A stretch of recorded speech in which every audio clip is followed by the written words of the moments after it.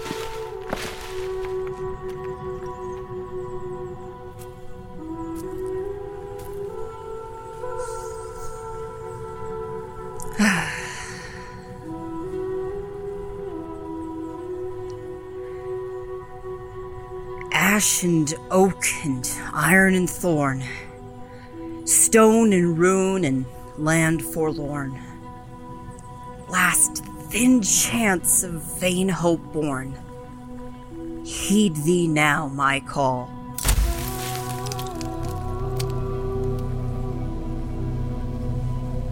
Waste and want and fallen leaf, broken branch and desperate thief, famine, fire, grant relief.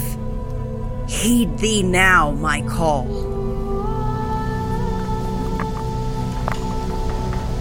Sun and stars and hearth fires cold, dragons, giants, gods of old, by thy power make me bold. Heed thee now my call. Heavens high and caverns deep, castle, ruin, broken keep, ancient power I now reap. Heed thee now my call. All that was and may yet be, all I know and cannot see, desperate words now set I free. Heed thee now my call.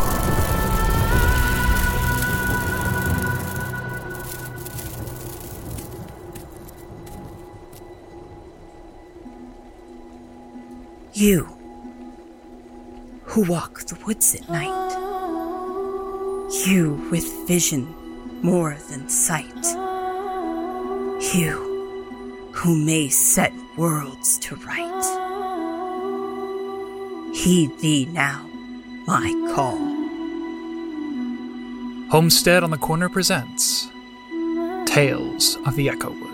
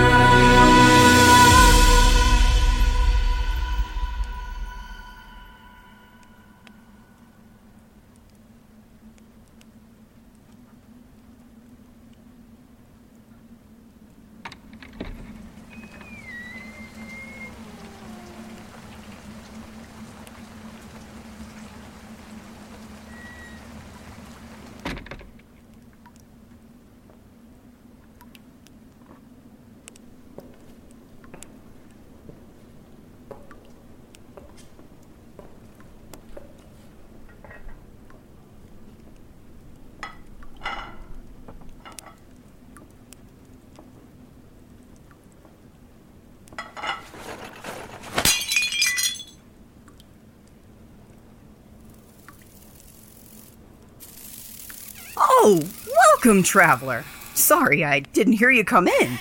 Tend to get a bit lost in my own thoughts back there. Oh, no need to worry about that. I'll clean it up later. Come, sit and have a drink with me. It's been an age since I've had a guest at my inn, and you look like you could do with getting off your feet for a spell. What takes your fancy? Wine? Cider? I've some ale in the back, and a pint or two of honeymead, though I've always found it a bit too sweet for my liking. What'll it be? The strong, silent type, Ah, well, I can talk more than enough for the both of us. Ah, that's better. Nice to take a load off the old wings now and again. Most days, I'm buzzing around this place sunrise to sunset and don't even get a chance to... Oak and Thorn, where are my manners? I haven't even asked your name.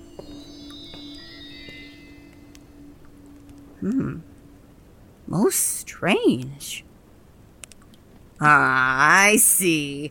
Clever that. It's a dangerous thing giving away your name, especially to one of the Fae folk. Don't worry. If it makes you feel better, I'll give you mine first. Grail, sprite of the first age, gnarlroot, ashborn, starbound, keeper of the Inn of the Archway. And you are? Now, there's no need to get upset. I was only asking for... Oh. So the passage took your voice in trade, then? Well, I'm sorry for that. Normally, the Archway exacts a smaller toll. But there is always a price to be paid to leave an old life behind. Don't worry. It will pass in time if you let it. All things do. So you will join me for a drink, then? Excellent. I suppose you'll also want some answers with your wine, then? Where it is you found yourself and why you're here, that sort of thing. Careful what you wish for. We innkeepers are notorious tale-tellers, especially when our inns have been empty for a while. But for you, yes, a tale is exactly what you need. More than simple answers.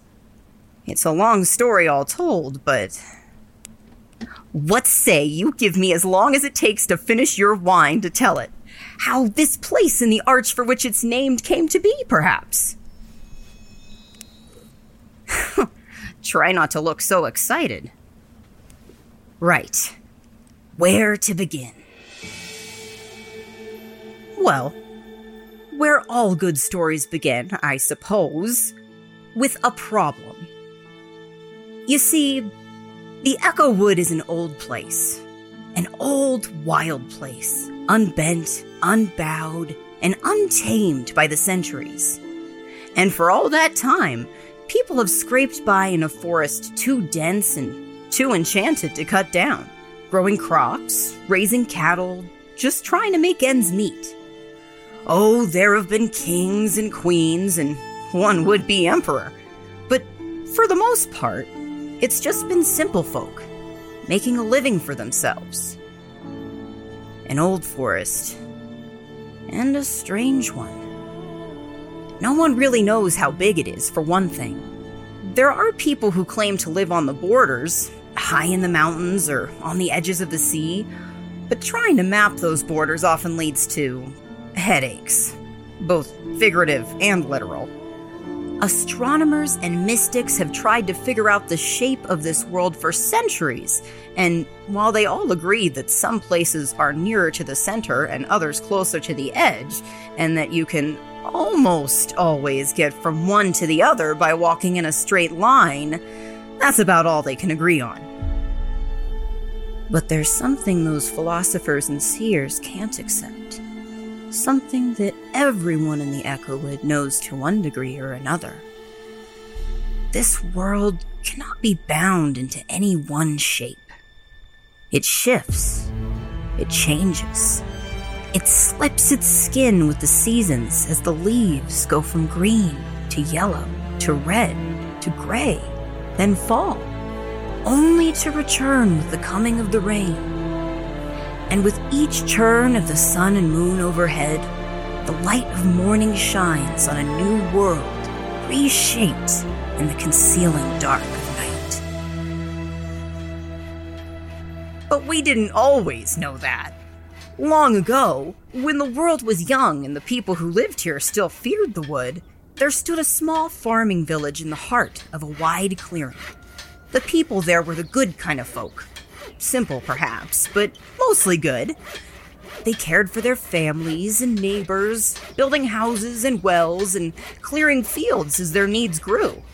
They sowed their crops diligently, discovering as they did which plants could be used for food and how to make them grow.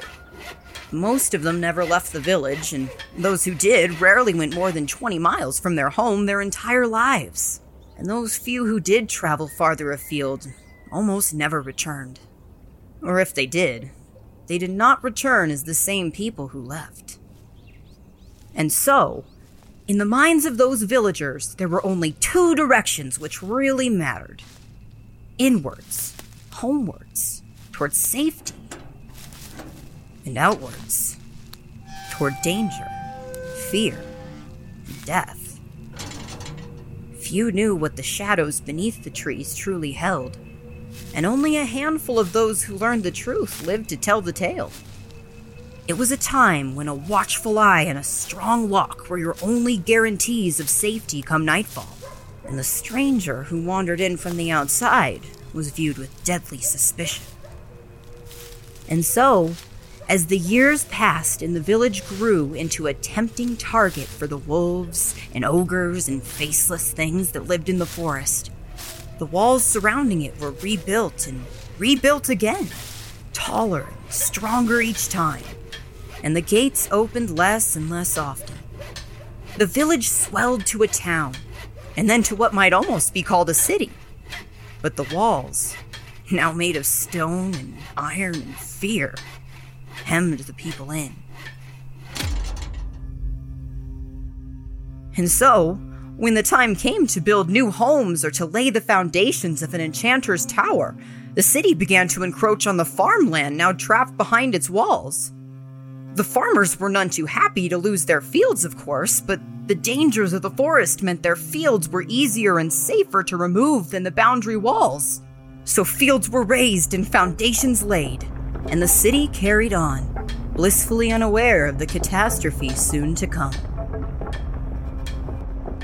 It began when the first rain of spring did not fall at its allotted time. For decades, the city's elders had been able to rely on the weather mage's predictions to the hour to know when and how the rains would fall. But this year, the day came and went without a cloud in the sky. And then the next day, and the next week, and the next month. Spring vanished in a haze of feverish heat that turned slowly to a sweltering summer. The farmers desperately tried to draw more and more water from the wells to stave off ruin, but in time they began to run dry. The trees surrounding the wall began to wither and die in the terrible heat, and still the sun shone in a cloudless sky day after day after day without end. Worse still, the creatures in the woods began to approach the city more boldly, driven by hunger and thirst, and waiting for any opportunity to catch someone beyond the walls. Of course, the city gave them no such opportunity. They all knew that the land beyond the wall was dangerous, and even as they starved and wasted away from thirst, they knew that staying inside was the only way to survive. They simply hoped and prayed that they might outlast the year and see the end of this terrible famine. The famine did not break with the passing of the year. The weather mages, delirious from hunger, made their predictions with no small measure of optimism, and few could manage to be surprised when they failed. What little rain and snow fell that winter had been collected in cisterns, tanks, and barrels all across town. But when the summer heat returned, it was quickly exhausted, as well after well dried up across the city. The people began to grow desperate, to the point that some even suggested abandoning their city and starting over in the cooler lands to the north. But they were quickly shouted down. There was no safety to be found outside the wall, for the world outside had turned fully against them. If there was a way to survive, it had to be found by looking inwards, to each other, as it always had. And so the village elders decreed that the gates were to be sealed, locked, and barred at all times to prevent anyone from coming or going from the village. It was then that the sorcerer came forward. He was an aged figure, gray hair and a hunger-thin frame, with skin tanned and wrinkled from years spent beneath the open sky. He had been trained in the Tower of Wisdom, instructed in all the magic his predecessors had learned. But then he had gone beyond, spending long hours standing on the edge of the wall and looking out into the depths of the impenetrable canopy surrounding them.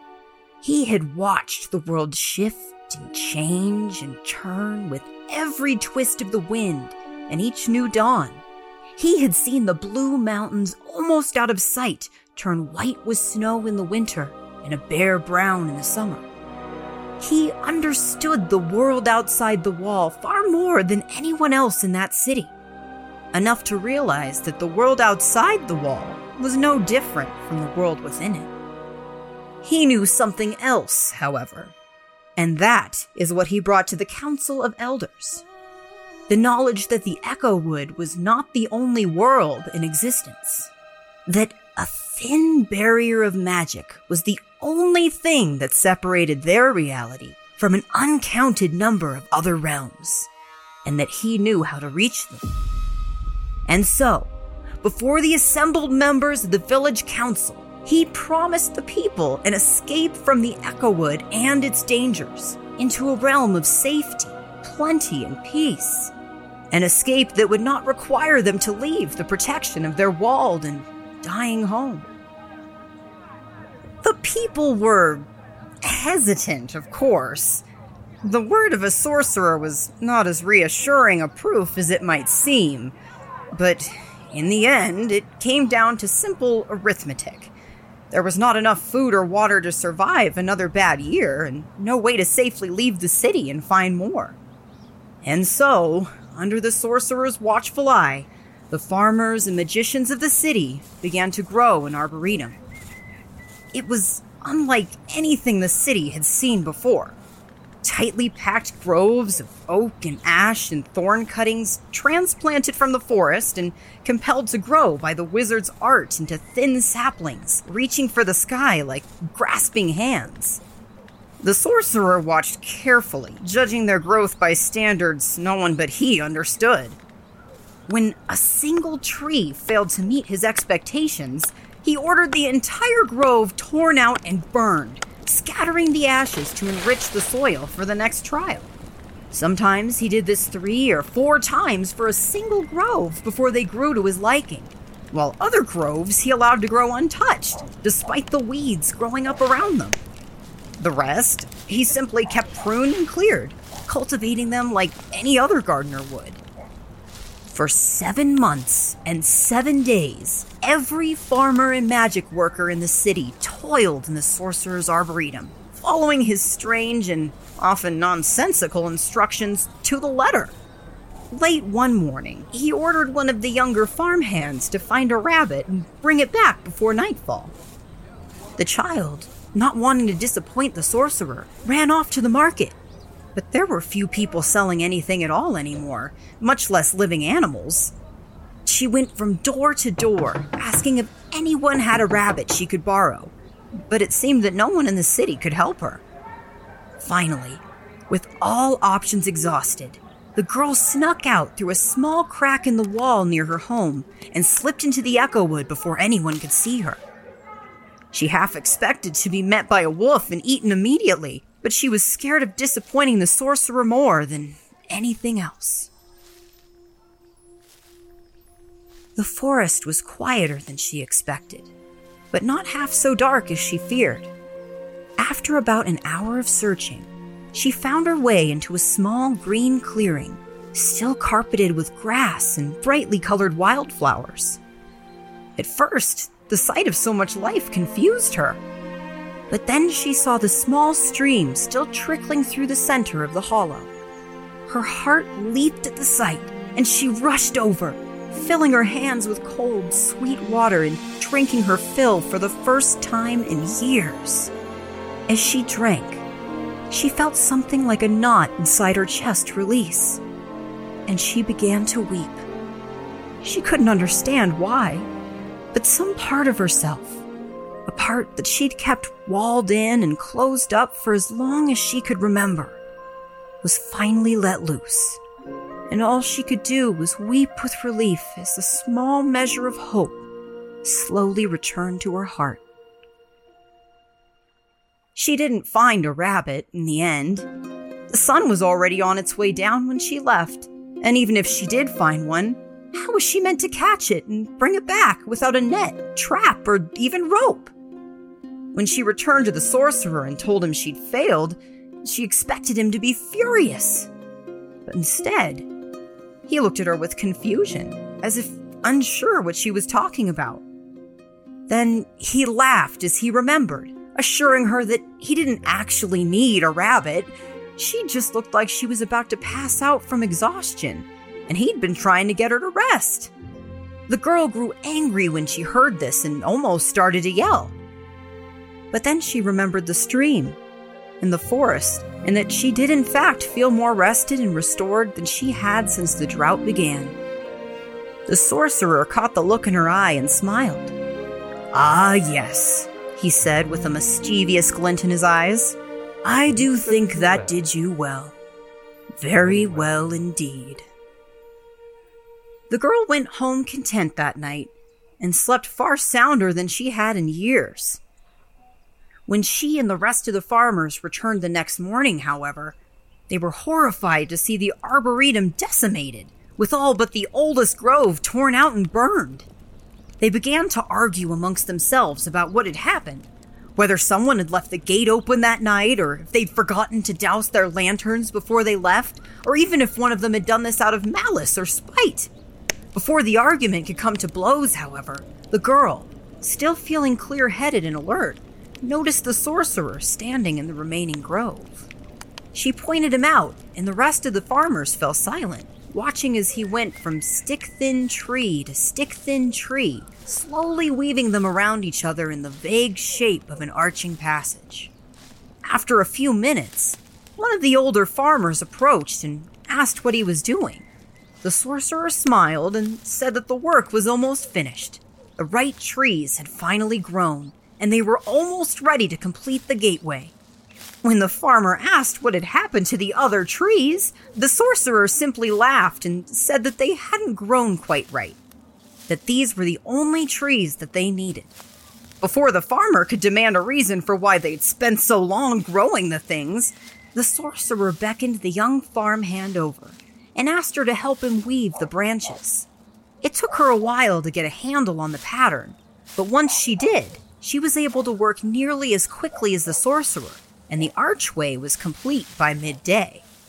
The rest of the farmers and magicians, unsure what they were meant to be doing now, sat around the edge of the arboretum and watched as the sorcerer pulled a small bag from his pouch and held it out to the little girl. She opened it, then looked up at him confused before she pulled out a small piece of crude iron. It was about the size of a thimble and almost perfectly round, coming to a slight point at the end. She asked what it was, but the sorcerer just laughed, saying that she should be able to recognize an acorn when she saw one.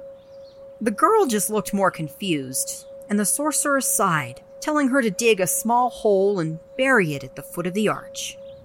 Not really knowing why, but not feeling like she could ask, she dug a pit in the soft earth before dropping the metal acorn into it, covering it back up and patting it down for good measure.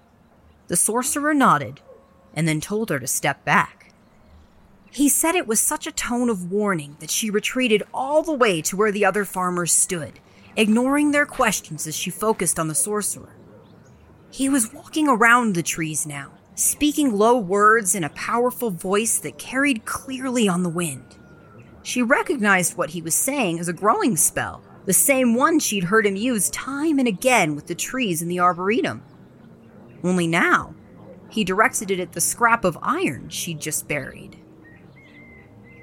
Turn and churn and churn thrice more. Time and tide and torrent pour.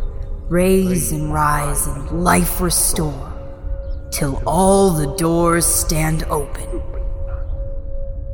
It was a spell she had seen and heard many times, and so she didn't expect much to happen. Every time he'd spoken the words before, the trees sprouted to life in a few hours, rather than the few days it would normally take. While no one who spent their life farming could deny it was impressive, it was hardly the most interesting magic to watch.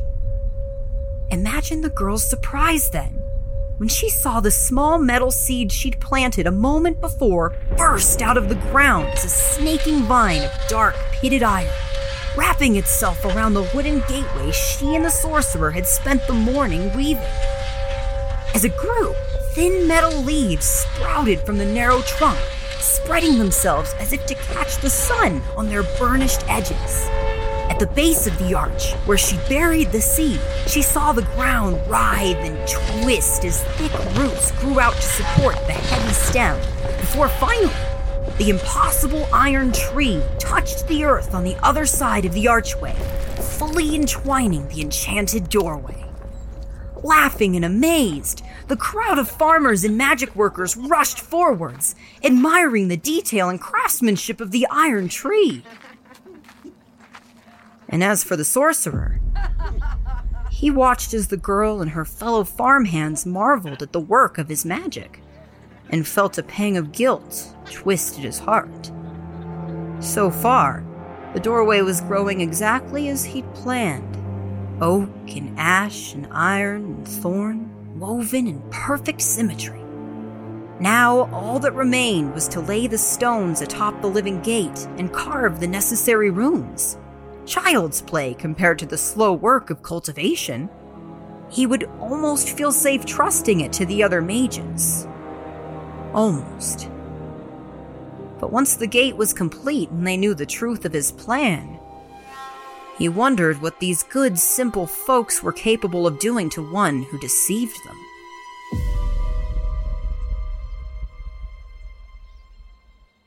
The stonework was nearly as easy as he expected. There were a few moments where an improperly carved rune or a poorly cut stone set the work back by days or even weeks, but it was barely a month before the gate was complete. The stonemasons had grumbled all the while that the sorcerer insisted on building the arch from dry-fitted stones without mortar, but they still did their work and did it well. 2 years after the Great Famine began, the doorway between worlds, the salvation of their civilization, was complete. True, it looked like any other stone arch, and passing beneath it did nothing but make your teeth itch. But it was simply a closed door. All they had to do was open it. At midday, on the last day of the last month of what many thought would be the last year of the city, the people assembled at the Arboretum, looking on from the perimeter. The elders, standing near the gateway, made a show of profound gratitude to the sorcerer, heaping him with praises and platitudes and promising to grant him wealth, power, and a place of prominence in the new world. The young farmhand, sitting on her father's shoulder at the north end of the Arboretum, watched as the sorcerer reluctantly accepted these honors, seeming to grow more uncomfortable with every passing moment. This confused and worried the girl in a way she could not easily describe. The sorcerer, who she now considered a friend, had succeeded. The gate was finished. His work was complete. Why then did he look so nervous? At last, the ceremony ended, and the sorcerer returned to the open gateway. He ordered the elders to retreat to a safe distance, and once they had grudgingly done so, he raised his hands towards the door and spoke. His words were soft, yet somehow they carried clear and strong all the way to the edge of the arboretum and beyond. In the rest of the town, those who did not or could not make it to the ceremony stirred, lifting their heads as they heard a faint whisper on the wind, a tremor in the air that filled their hearts with hope, and a strange sense of dreadful anticipation. In all the corners of the Echowood, his words rang. Ash and oak and iron and thorn, stone and rune and land forlorn, last thin chance of vain hope born. Heed thee now my call. Across the Echowood, the trees shuddered and shook as if driven by a wind. The blue mountains trembled as cornices of snow and long frozen ice shook loose, thundering down their slopes. In the far corners of distant lands that those in the walled city could hardly imagine, goblets and platters rattled on banquet tables before the great rulers now stirring in their chairs, the words of a far-off sorcerer echoing in their great halls. And in a clearing just south of the city's walls, a small white rabbit, stopping to take a drink from a clear stream, lifted its head and turned its ears towards the sound of the strange, compelling words. Within the arboretum, the sorcerer lowered his arms, finally exhausted from his work, and turned to face the thunderous applause of the crowd. He allowed himself a brief moment of pride. He'd done it. This door might not be what these people expected it to be, but it was what they needed, the only thing that could save them. The girl was the first to see it. While the rest of the crowd was distracted cheering for the sorcerer, she'd kept her eyes on the gate. The space beneath the arch, once holding only empty air, was now a dark and swirling mass of energy, opening into something darker still. But even so, she thought she could see something moving against the black, something long and undulating, twisting in and around itself against the terrible void.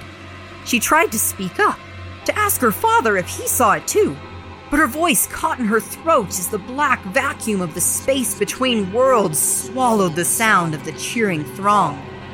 The twisting shape grew larger as it drew nearer to the doorway she had helped to build, swelling to such a size that she could not see its fullness through the narrow arch of wood and stone and magic.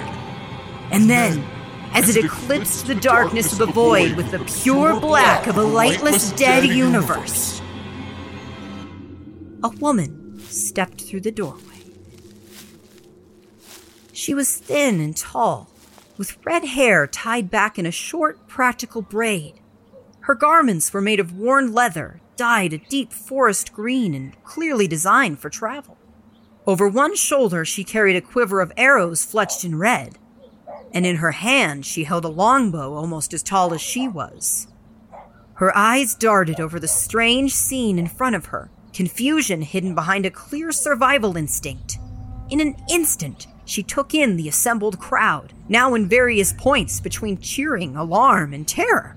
The barren arboretum surrounding her, coated in the ash of dead, burned trees, and the sorcerer standing a few feet to her left. She had an arrow on the string in less time than it took the girl to blink, aiming squarely between the enchanter's eyes. After a long second, the girl finally made a sound, a strangled cry of fear for the life of her friend. That's probably what saved his life in the end. The huntress heard the cry of the child and looked back at the crowd, finally seeing who they really were. Weary farmers, simple townsfolk, and children staring at her with wild terror in their eyes. She looked back to the sorcerer, who seemed just as surprised as her that he wasn't dead yet. After a moment, she slowly lowered her bow, though she kept the arrow on the string. And then she spoke, Her first words in this new world? Well, they were simple and fitting enough, I suppose. All she said was, "Where am I?" The answer took longer than it should have to parse out, especially with the irritated elders demanding to know how this outsider had arrived within their city. But eventually, the truth became clear. The gateway, which the sorcerer had promised would take them all out of the Echowood, was in truth a doorway that only opened inwards, allowing passage into and out of the Echowood from other worlds. See, the sorcerer knew much about the Echowood that his kin did not. After all, he'd spent long hours on the edge of the wall, looking out into the forest surrounding them. He had watched the world shift and change and churn, learning its nature, its name. He understood the world outside the wall far more than anyone else in that city, and he knew that it would not allow them to escape their fate so easily. But he also knew that hope was not lost, for the blue mountains almost out of sight beyond the treetops were still covered in snow in the spring. And a few leagues north of the city's wall, the forest still shone a brilliant green. The drought that choked the life from them would not break in a year or even two. But if they could brave the forest and find another village willing to trade for food and water, they would survive.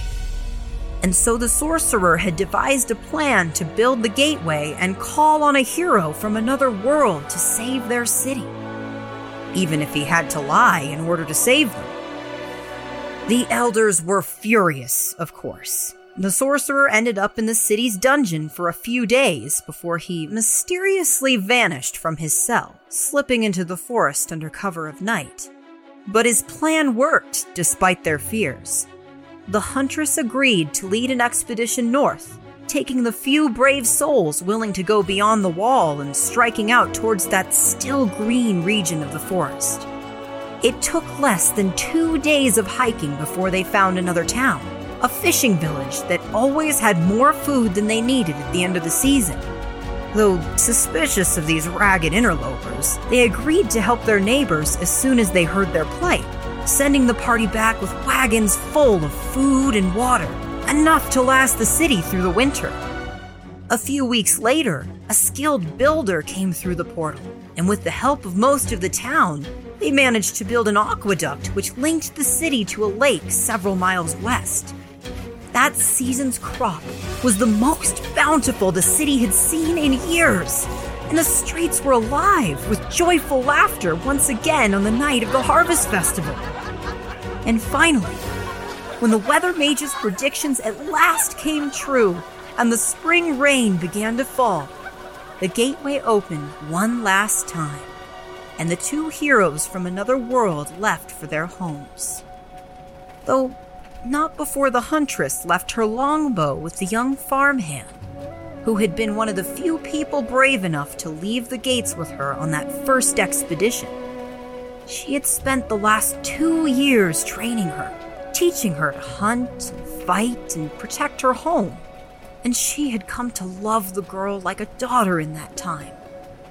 It was a tearful farewell, but a happy one all the same. The girl knew how much the huntress missed her home, and she understood why she chose to leave, and why she couldn't go with her.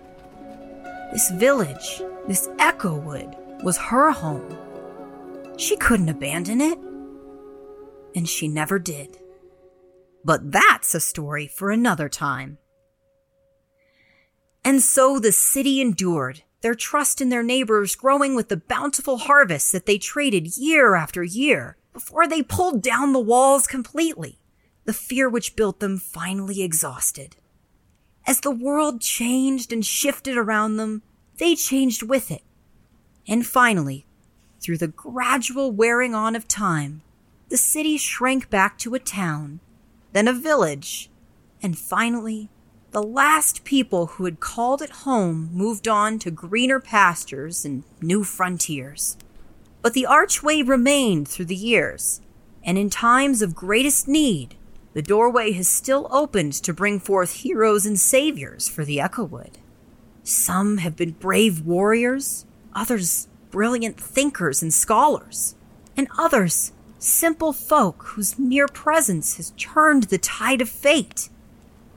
But for the last 300 years, all of them have been greeted at the threshold of a new world by the Inn of the Archway and its humble keeper. Huh. Barely touched your wine, have you? It's a Vintalk Red. You really shouldn't let it go to waste. Oh, yes. Of course I've been the keeper for that long. 300 years is nothing in the life of a sprite. Though, truth be told, it's been a very long nothing. I don't normally like to be tied to one place like this. But there's nowhere else in all the worlds I'd rather be right now. Meeting new people, teaching them about my home, and telling stories. Keeps me sharp in my old age, I think. But I'm sure you must be hungry, too. Best not to drink on an empty stomach. At least, that's the rule here. Is it the same in your world? Now, what do you mean by... Oh, right. Yes, of course this is all here for you. Well, you and all the other heroes who've come through that arch before. I can't say I know why you're here, nor why the passage took your voice. But if you came through the door, then you must be here to save the Echowood. I don't know how or what from. Things have been pretty quiet the last 100 years or so, but it's always the same. When that door opens, it's my job to teach those who come through everything they need to know about the Echowood. So if you'll permit me, I have a proposition for you. Until such time as your voice returns, or you discover why you were brought here, I will tell you everything I know of the Echowood. Its history, its peoples, its secret depths and hidden heights. I will tell you of witches and ghosts and sea beasts. I will tell you of dragons and dwarves and the glittering stars above. I will illuminate the secret turnings of this world to you as best I can. And in the end, I will send you on to whatever fate awaits you. Do we have a deal?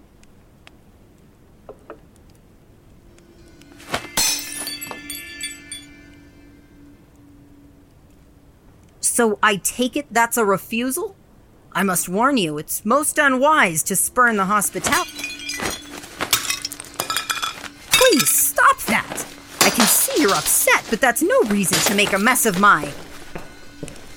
Stop!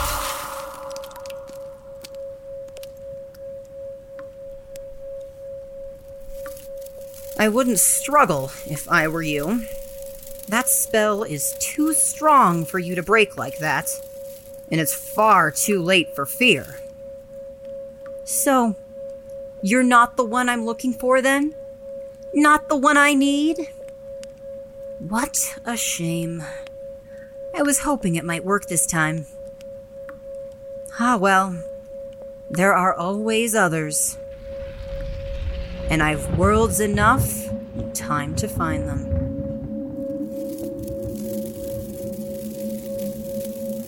Fare thee well, traveler.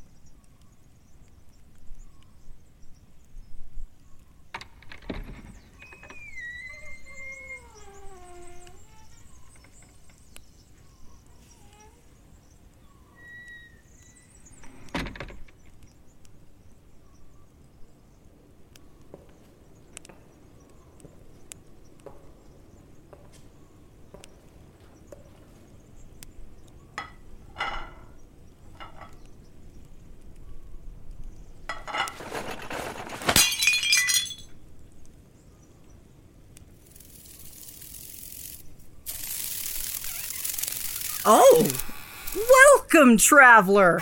Sorry I didn't hear you come in. Tend to get a little bit lost in my own thoughts back there. Welcome, my friend. Welcome to the Echowood. Tales of the Echowood, Episode 1, Gates of the Echowood, starring Sam Taylor as Grail, with original music by Jesse Hagen. Written and produced by Trevor Van Winkle and made possible by our supporters on Kickstarter and patreon.com/homesteadcorner. Our executive producer was Axel Alcock. To learn more about the series and listen to our other podcasts, visit homesteadonthecorner.com. If you've enjoyed this episode, feel free to connect with us on Twitter and Instagram @EchowoodPod and leave a review on Apple Podcasts or the podcatcher of your choice. I'm Trevor Van Winkle, this is Homestead on the Corner, and you're listening to Tales of the Echowood.